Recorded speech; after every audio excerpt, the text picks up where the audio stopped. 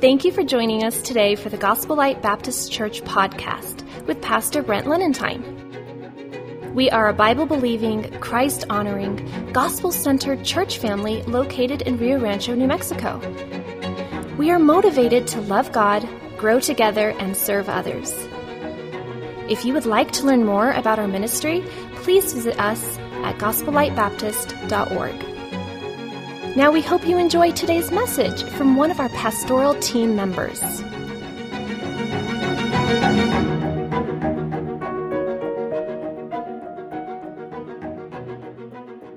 right, 1 Corinthians chapter number 15.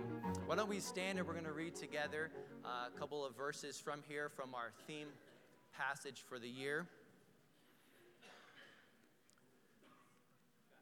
1 Corinthians chapter number 15. This is Paul speaking to us under inspiration of the Holy Ghost in writing this out, as Paul wrote many books of the New Testament, and 1 Corinthians being one of them. Now, what's interesting about the writings of Paul is that they were either to a group of people or to a person, and sometimes he wrote just to a singular person as the name of that book, but most of the time he wrote to a church that was in a town. And 1st and 2nd Corinthians were written to a church that was in a town by the name of Corinth. It was in Asia Minor, right around the Mediterranean Sea right there. And so he's writing to a group of believers that gathered together and then read his letter of what God, through Paul, had directed for them. And so for us as Gospel Light Baptist Church, we would be a church in Rio Rancho.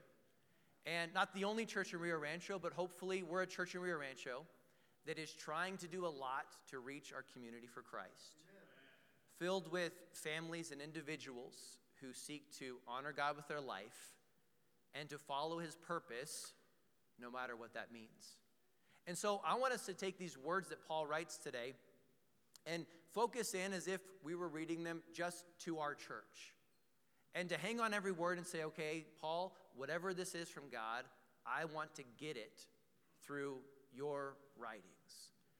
And 1 Corinthians chapter number 15 says this in verse number 1, "Moreover, brethren, speaking to the saved, I declare unto you the gospel which I preached unto you, which also you have received, and wherein ye stand, by which also ye are saved, if ye keep in memory what I preached unto you, unless ye have believed in vain. For I delivered unto you first of all that which I also received, how that Christ died for our sins according to the Scriptures, and that he was buried, and that he rose again the third day according to the Scriptures, and that he was seen of Cephas, then of the 12.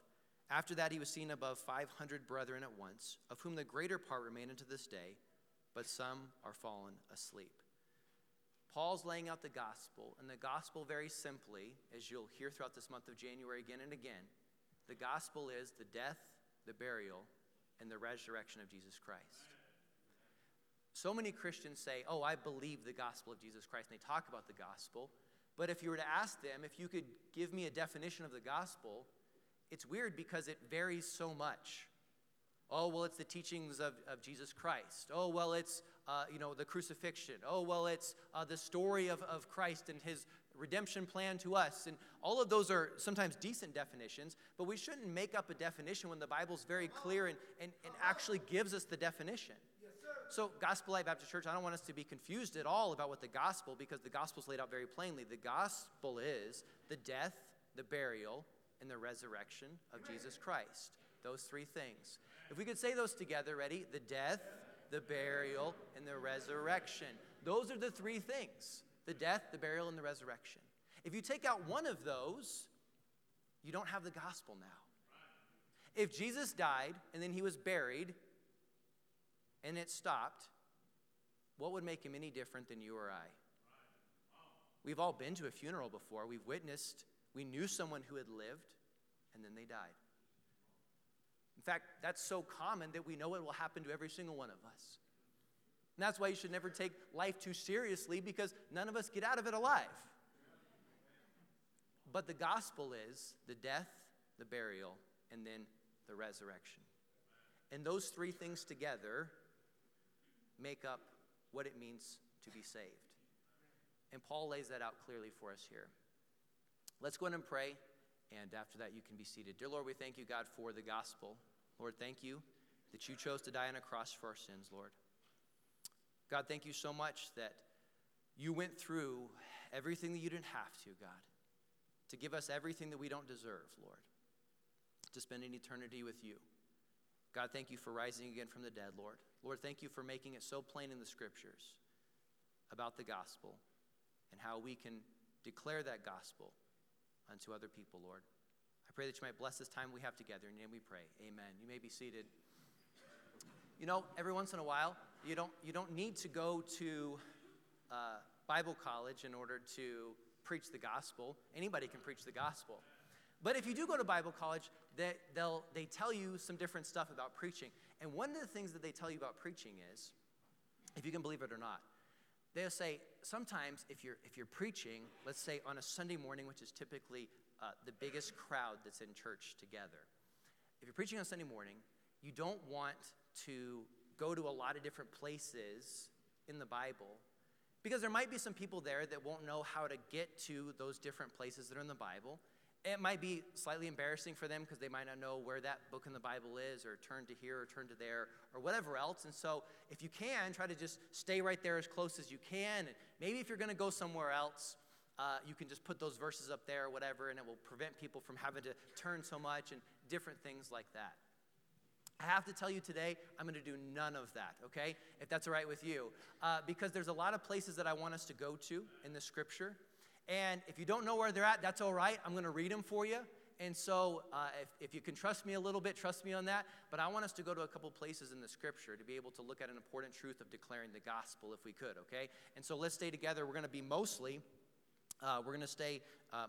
together here in the New Testament. But I want us to go over to 1 John chapter number 1. 1 John chapter 1. That's headed towards the back of the book there as you head towards Revelation, the last book. 1 John chapter number 1. And the Bible tells us at the very beginning of that, 1 John, this is not the epistle of John, but 1 John. In chapter number 1, the Bible says this, verse 1 through 3. That which was from the beginning, which we have heard, which we have seen with our eyes, which we have looked upon, and our hands have handled of the word of life. For the life was manifest, and we have seen it, and bear witness, and show unto you that eternal life, which was with the Father, and was manifested unto us.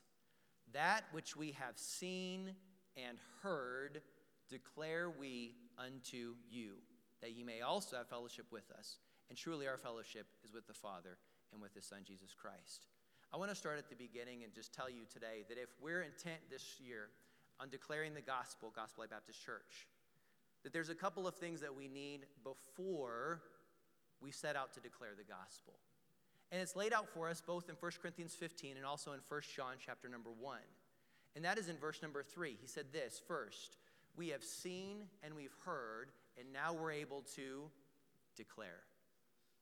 But if we hadn't seen and we hadn't heard, we'd have a great difficulty in promoting and telling and passing on that which we haven't seen or heard or experienced ourselves. I want you to write a couple of things down, if you could, in your bulletin, in that center section right there. There's a spot for notes. Pastor called me on Friday afternoon, and I was at my son's basketball game, and that's when he knew, all right, I've tested positive here, and I'm going to need you to preach for me on Sunday morning. And I said, all right. And so I started into that. The bulletin had already been created and populated, however. And so if you'll write anything down inside there, then that would help us out greatly here. But I want you to write down this. The first thing that you need for the declaration is this. It was a personal observation. A personal observation. Paul said this, and John said this as well. I've both seen it and I've heard it. I've observed the gospel. I've observed the gospel.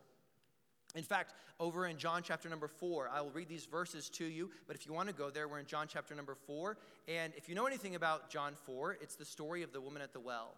And there was this lady who, she went to draw water, and she wasn't expecting to have an experience or an encounter with Jesus Christ.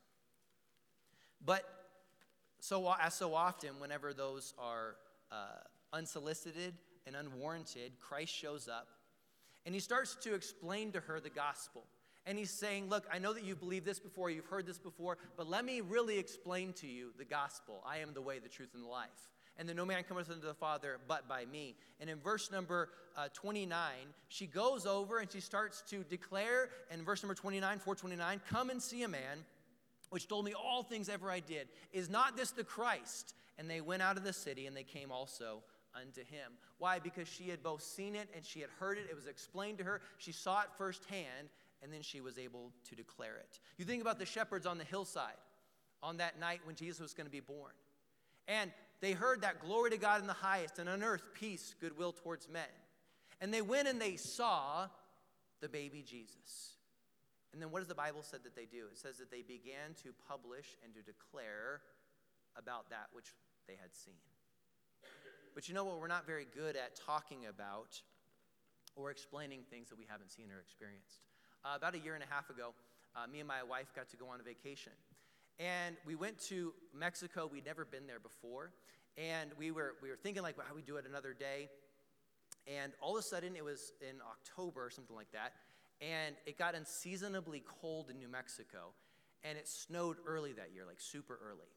And so I'm here at work, and all of a sudden it's snowing, and the kids, freaking out. And if you don't know if it's snowing or not, just if you have kids, you know. Like somehow they can see the first drop every single time. And so there was this buzz around the school that it was snowing or whatever else. And so I got a call or a text from my wife, and she said, all right, I'm sick of this cold, we're out of here. And so we just booked it right there, and we decided to go to Mexico. And so it was really cool because you go down there, and there was snorkeling, and there's all kinds of these great things that were happening, and got to go on all these adventures and stuff. And this is one of the beaches near Tulum there, and we got to go inland and see some sightseeing and all kinds of great stuff, and these pyramids that are super, old and whatever else. And I'm always the overly naively optimistic person in a relationship, and my wife's more the realist. Now, what's interesting, my wife is a true realist, but what's interesting about pessimists is they always think that they're realists, right? And so you can kind of fudge those words however they want to say it. But I took all of these pictures and all these videos or whatever of us snorkeling and doing all these things, and I kept telling my wife, when we go back home, I'm going to sit the kids down, and we're going to show them all of these adventures. Like, we got to do all these cool things, and look at this, and look at this, and, you guys didn't get to do any of that, and show them this. And my wife on the trip, she keeps telling me, she said, they're not going to care. They're not going to care that we did any of this stuff. And I said, no, they will. They're our kids, and they're heavily invested in our lives, and they love us, and we're their parents, and you don't know them as well as I do, babe, we have this understanding, me and the kids, they're going to really care. And so I got home, and so I started showing them all of these pictures of all of this stuff that we had gone to in these videos or whatever. Isn't this cool, and this type of thing or whatever else? And about 3 minutes into it, they're like, oh, Dad, that's really cool, but what did you get us from there? Did you bring us anything back? And that's all that they cared about. And my slideshow that I had carved out an afternoon for and prepared for and everything for about a 3 or 4 hour showing or whatever, that lasted about 5 or 6 minutes. And my wife just looked at me and she said a statement that I'm never going to forget. She said, truth is, people don't care about pictures that they're not in. I was like, that's true. And even as adults, it's true, because if you take a picture and you look at that picture, who's the person that you look for in that picture? Yourself. And you go, oh, you can't post that. I don't look, whatever. And you're like, you always look like that. What are you talking about? It's not like, this is not a bad picture of you. This is just a picture of you, right? Like, I'm sorry, there's no flattering angle I'm sorry, I'm not supposed to say that. But we always look for ourselves.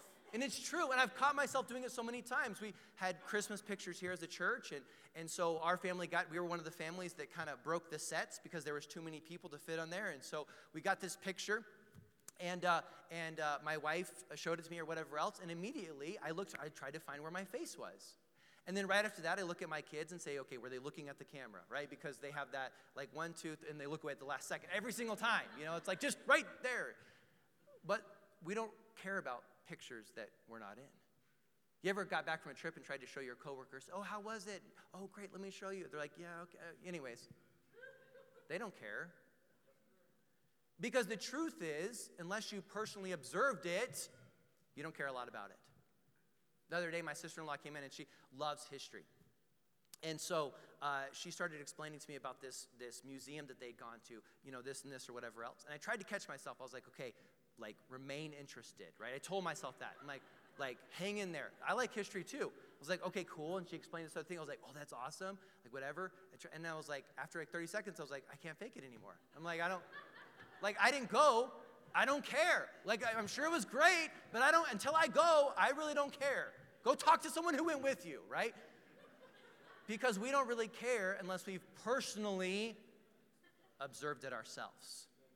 But if we have, all of a sudden, man, it comes to life and you want to go and tell everybody. But the truth is that those other people don't really care unless it's also been a personal experience.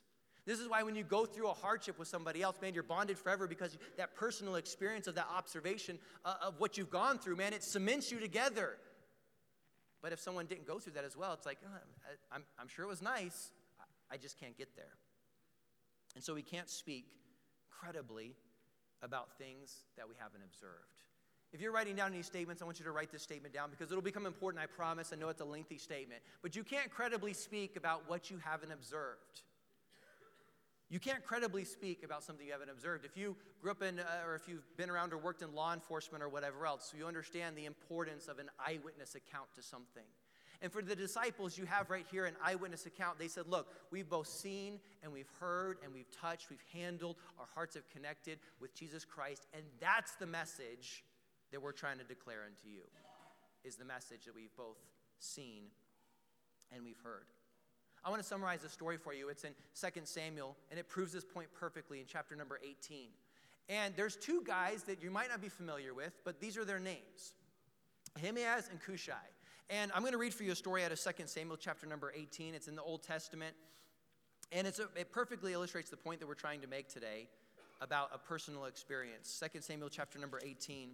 These two guys, they actually had a job. And for some of you, this would be like the worst job ever. But their job was to run a report. They were an errand runner. And back before the days where you could just pick up a phone, if something happened on the battlefield, they'd kind of summarize what was going on, or maybe they'd write down a quick detail. They would pack it up, and they would start running. They would take off. And they would run as far as they had to in order to deliver that message. Sounds about like the worst job you could possibly have.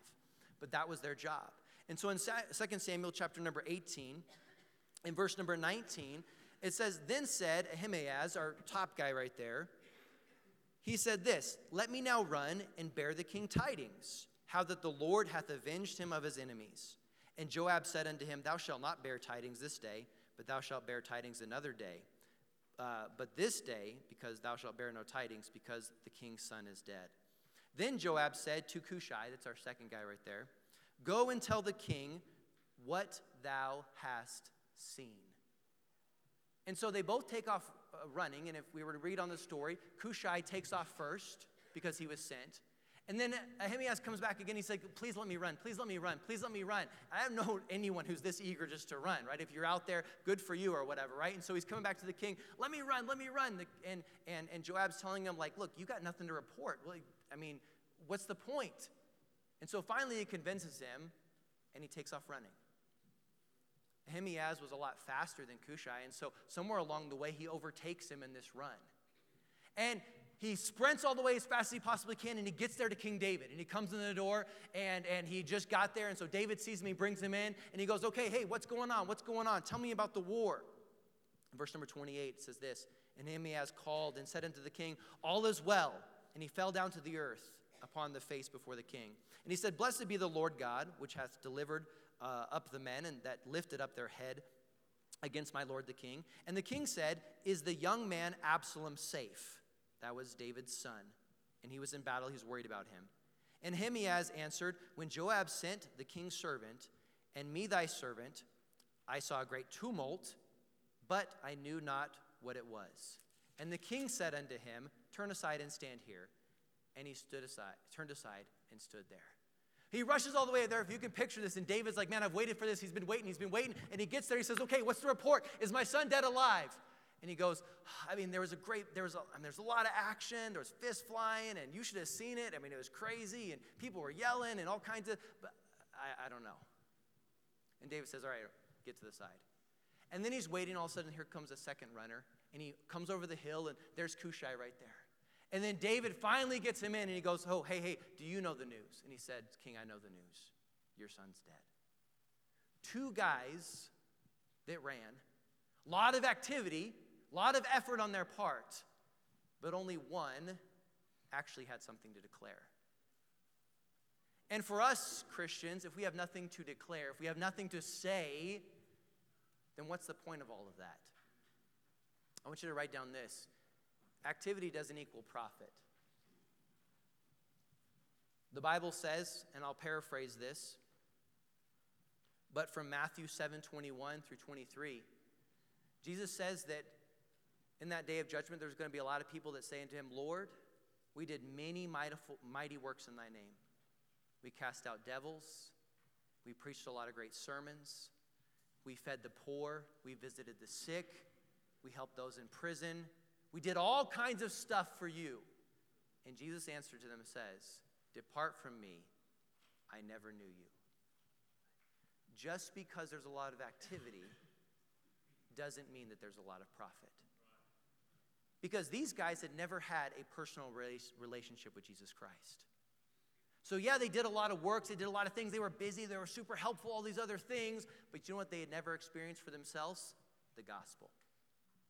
They had never experienced the death, the burial, and the resurrection. And I want to say in a crowd this size right here, that there's probably several people that you, for yourself, you've never experienced the personal gospel of the death, the burial, and the resurrection of Jesus Christ. And you're trusting in a lot of activity that you've done, a lot of good works, a lot of things that you're trying to do, but none of it's the gospel. And there's only one way to get saved, folks, and that's through the gospel of Jesus Christ. There was a young man who was in my office on Wednesday night. Been coming to church here a while, and I said, hey, are you 100% sure that you go to heaven? Do you know for sure you'd be able to go to heaven? And he said, look, I know you're supposed to honor the Lord God with all your heart and to love your neighbor as yourself. He said, I'm trying really hard to keep the 10 Commandments. I got a lot of things in my past I'm trying to run from and redeem for or whatever, but I'm trying to do all these things, so I don't know, but I'm trying really hard. And I told him very simply from the Bible that all of that activity doesn't equal salvation. But what does equal salvation is the gospel, the death, the burial, and the resurrection of Jesus Christ. And outside of that, there's no amount of good works that we could do that could forgive our sin debt before Jesus Christ. The second thing that I want you to write down is this, and that is a personal transformation. Before we have a declaration, we must have a personal transformation. In John chapter number 4, I'll take you back to the story that we looked at already with the woman at the well. And she went into town, and she had just met Jesus Christ. She had seen and she had heard, and she herself had a personal transformation where she accepted Christ as her Savior. And so she runs into the town. She tries to tell everybody, you got to come and see Jesus. You got to come and see Jesus. Tries to explain it all to them, tries to show them the pictures or whatever, but they're not fully invested yet. But then they come and they meet Jesus Christ. And listen what happens in John chapter number 4. In verse number 40, it says this. So when the Samaritans were come unto him, they besought him that he would tarry with them, and he abode there 2 days. And many more believed because of his word, and said unto the woman, now we believe, not because of thy saying, for we have heard him ourselves, and know that this indeed is the Christ, the Savior of the world. Secondhand experiences never count for salvation. You won't be saved because your grandmother's saved. You're not saved because your spouse is saved. You're not saved because you've sat in church a whole lot. You're not saved because your pastor is saved. You're saved only when you have a personal transformation of the gospel of Christ inside your own life. There's parts of every story, and I want to talk about the redemption story. But first off, this is just a little simple thing here of Freytag's pyramid template for storytelling. And every story that you like of any Disney classic, if there's Pinocchio or Bambi or whatever else, all follows this exact same storyline. That's simply that at the beginning there's an exposition that just kind of lays the groundwork. There's not a whole lot going on. It sort of shows like a life as normal. This is how we normally do things around here. And then all of a sudden there's a rising action that climaxes an event that is a terrible tragedy that needs some type of resolution. And then the rest of the story is spin and resolution to that, and then life can succeed back to normal again. And every movie or any show or whatever else all follows this same storyline. And I want to promise you today that there is a story of redemption that is true for every single one of us because God writes the story. And none of us can try to write our own story because it's already been written by Jesus Christ. And I want to just give this story briefly to you. And I promise I'll move quickly because I realize what time it is. But this is the story of redemption. The first part of that story of redemption is sin and consequence.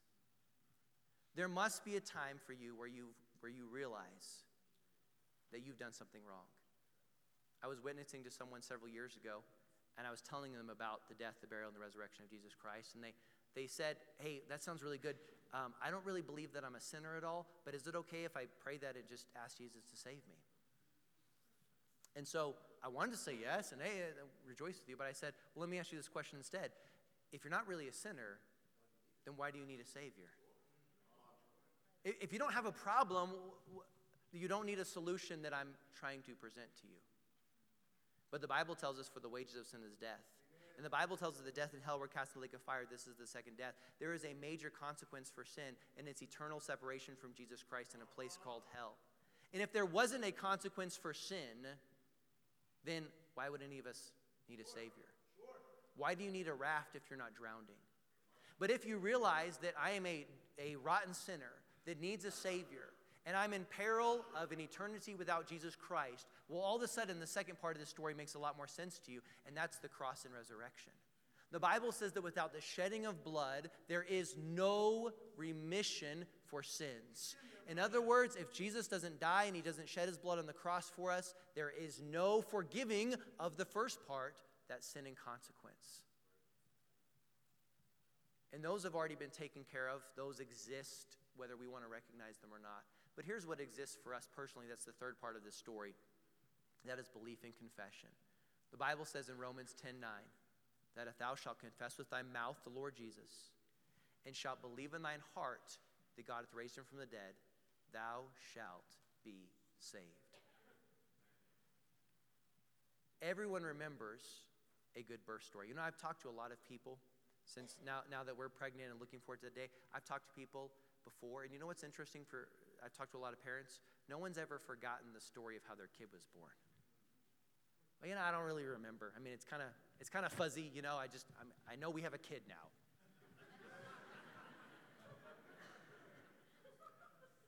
I guarantee you, especially if you're a mom. Now I realize if you're a dad, maybe that really is your story. But I don't know. There was a lot of screaming, and we have a kid now. But I guarantee you, if you went through that travail, probably a couple things stand out to you. So here's the point that I'm trying to make to you. If in your mind it's not indelibly imprinted, when you accepted Christ as your Savior, you might not have a story of redemption.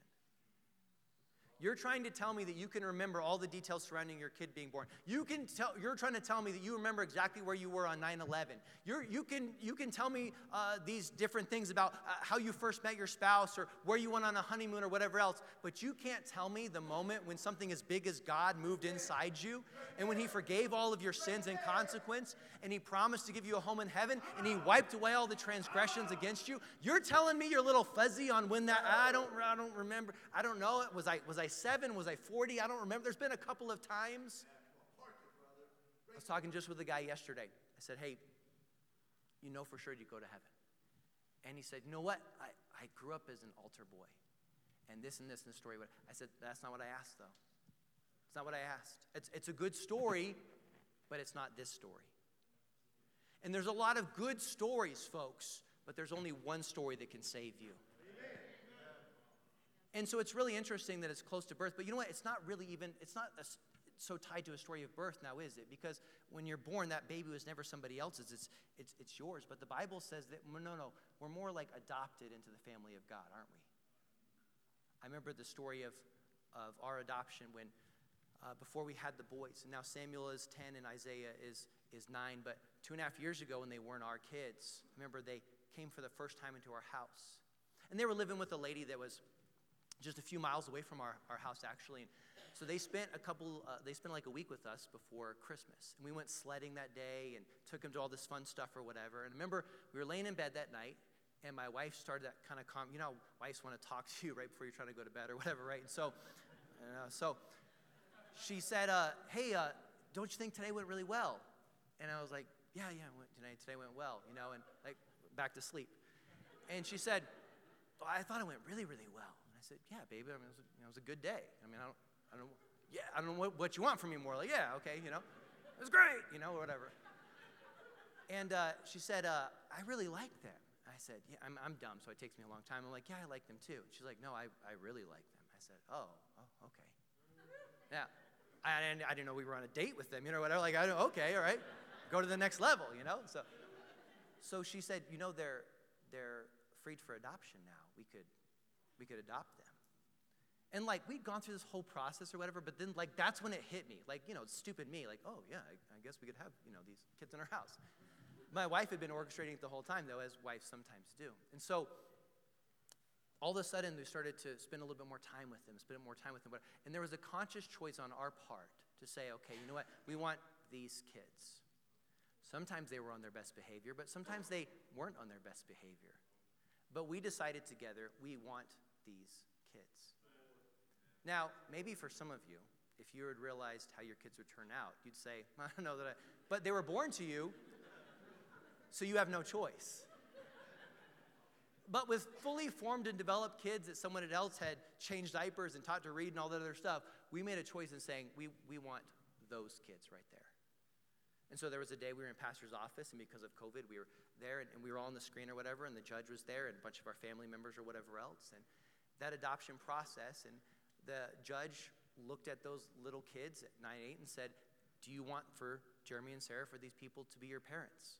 And they were on the video screen or whatever, and so I pinched them down there. We better say yes.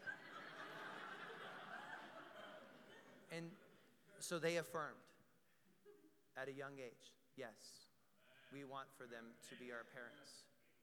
And the judge said something very interesting. She said, by the power invested in me, she said, these kids are now as much your kids as if they had naturally been born to you. And so therefore, with all the rights and privileges pertaining to natural-born kids, Samuel and Isaiah are now part of the Lenentine family. And that can't be undone. And when God chose you, God knew every bad thing about you. Now, since we've adopted our kids, we found out a couple more things about them, right? Like, well, I didn't know you. So you were faking a little bit, right? Like, yeah. You're playing the long game. All right, that's pretty good, buddy. You're on to us. But God, knowing every intent of your heart, past, future, and present, every word spoken, every word not spoken, every sin, God knowing that, the Bible says this, that while we were yet sinners, Christ died for us. God chose to pick you. Isn't that amazing? And because of that, we're adopted into his family. But there's only one story and path to redemption. There's a poem that says, I didn't have potatoes, so I substituted rice. I didn't have paprika, so I used another spice. I didn't have tomato sauce, so I used tomato paste. Not a half a can, a whole can. I don't believe in waste. A friend gave me this recipe. She said you couldn't beat it. There must be something wrong with me. I couldn't even eat it. We often try to do God's recipes, but with the wrong ingredients. As clearly as I can, I want to say that in a room this size, I don't believe that everyone in here has accepted Jesus Christ as their Savior. You might have a good story, but let me promise you this from the Bible. There's only one story of redemption. And if we're going to declare the gospel, first we need to have experienced and heard and seen with our own eyes and accepted Christ for ourselves. That's only one way, through believing that I'm a sinner and that there's a true consequence for my sin.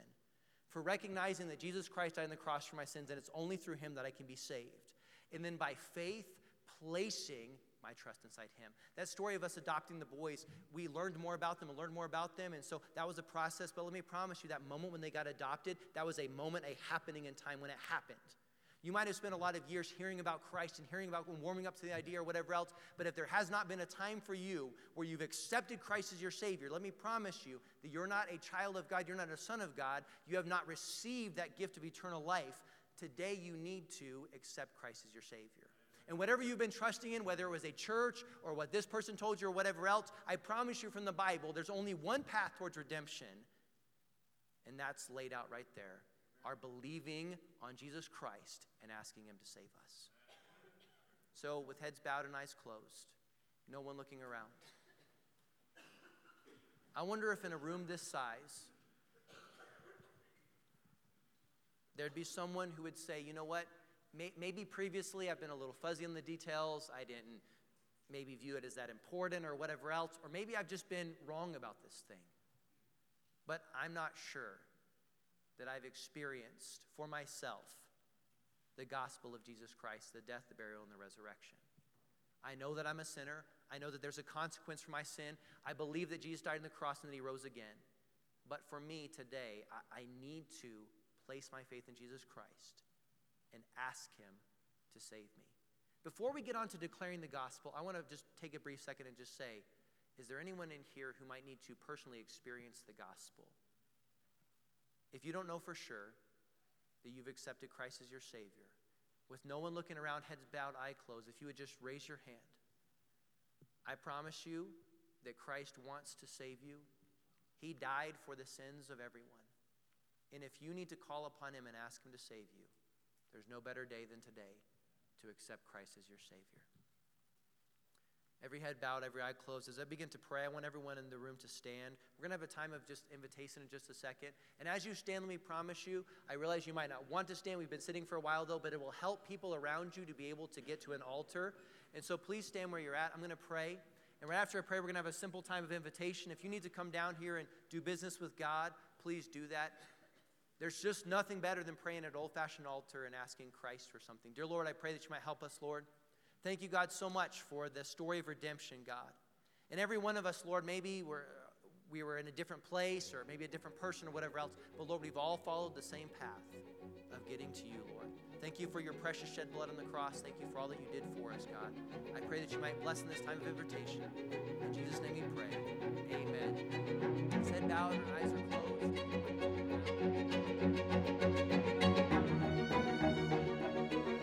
Hi, this is Brent Lenentine, and before we go, I want to say thank you for listening to this podcast. It is our prayer that today's message has encouraged and helped you. If you have any questions about how to be saved or your Christian walk, we would love to connect with you. Please visit us at gospellightbaptist.org. If you live in the greater Albuquerque area and don't have a church home, we hope that you'll visit with us soon at Gospel Light Baptist Church in Rio Rancho. And if you do have a church home, then I pray that you are able to attend there. Every person needs to be faithful and accountable in a local church where they can grow and serve. This podcast is a supplement to your spiritual growth, and let it encourage you to be more for Christ. Again, our website is gospellightbaptist.org. Thank you for listening, and have a great week. Thank you for tuning in today.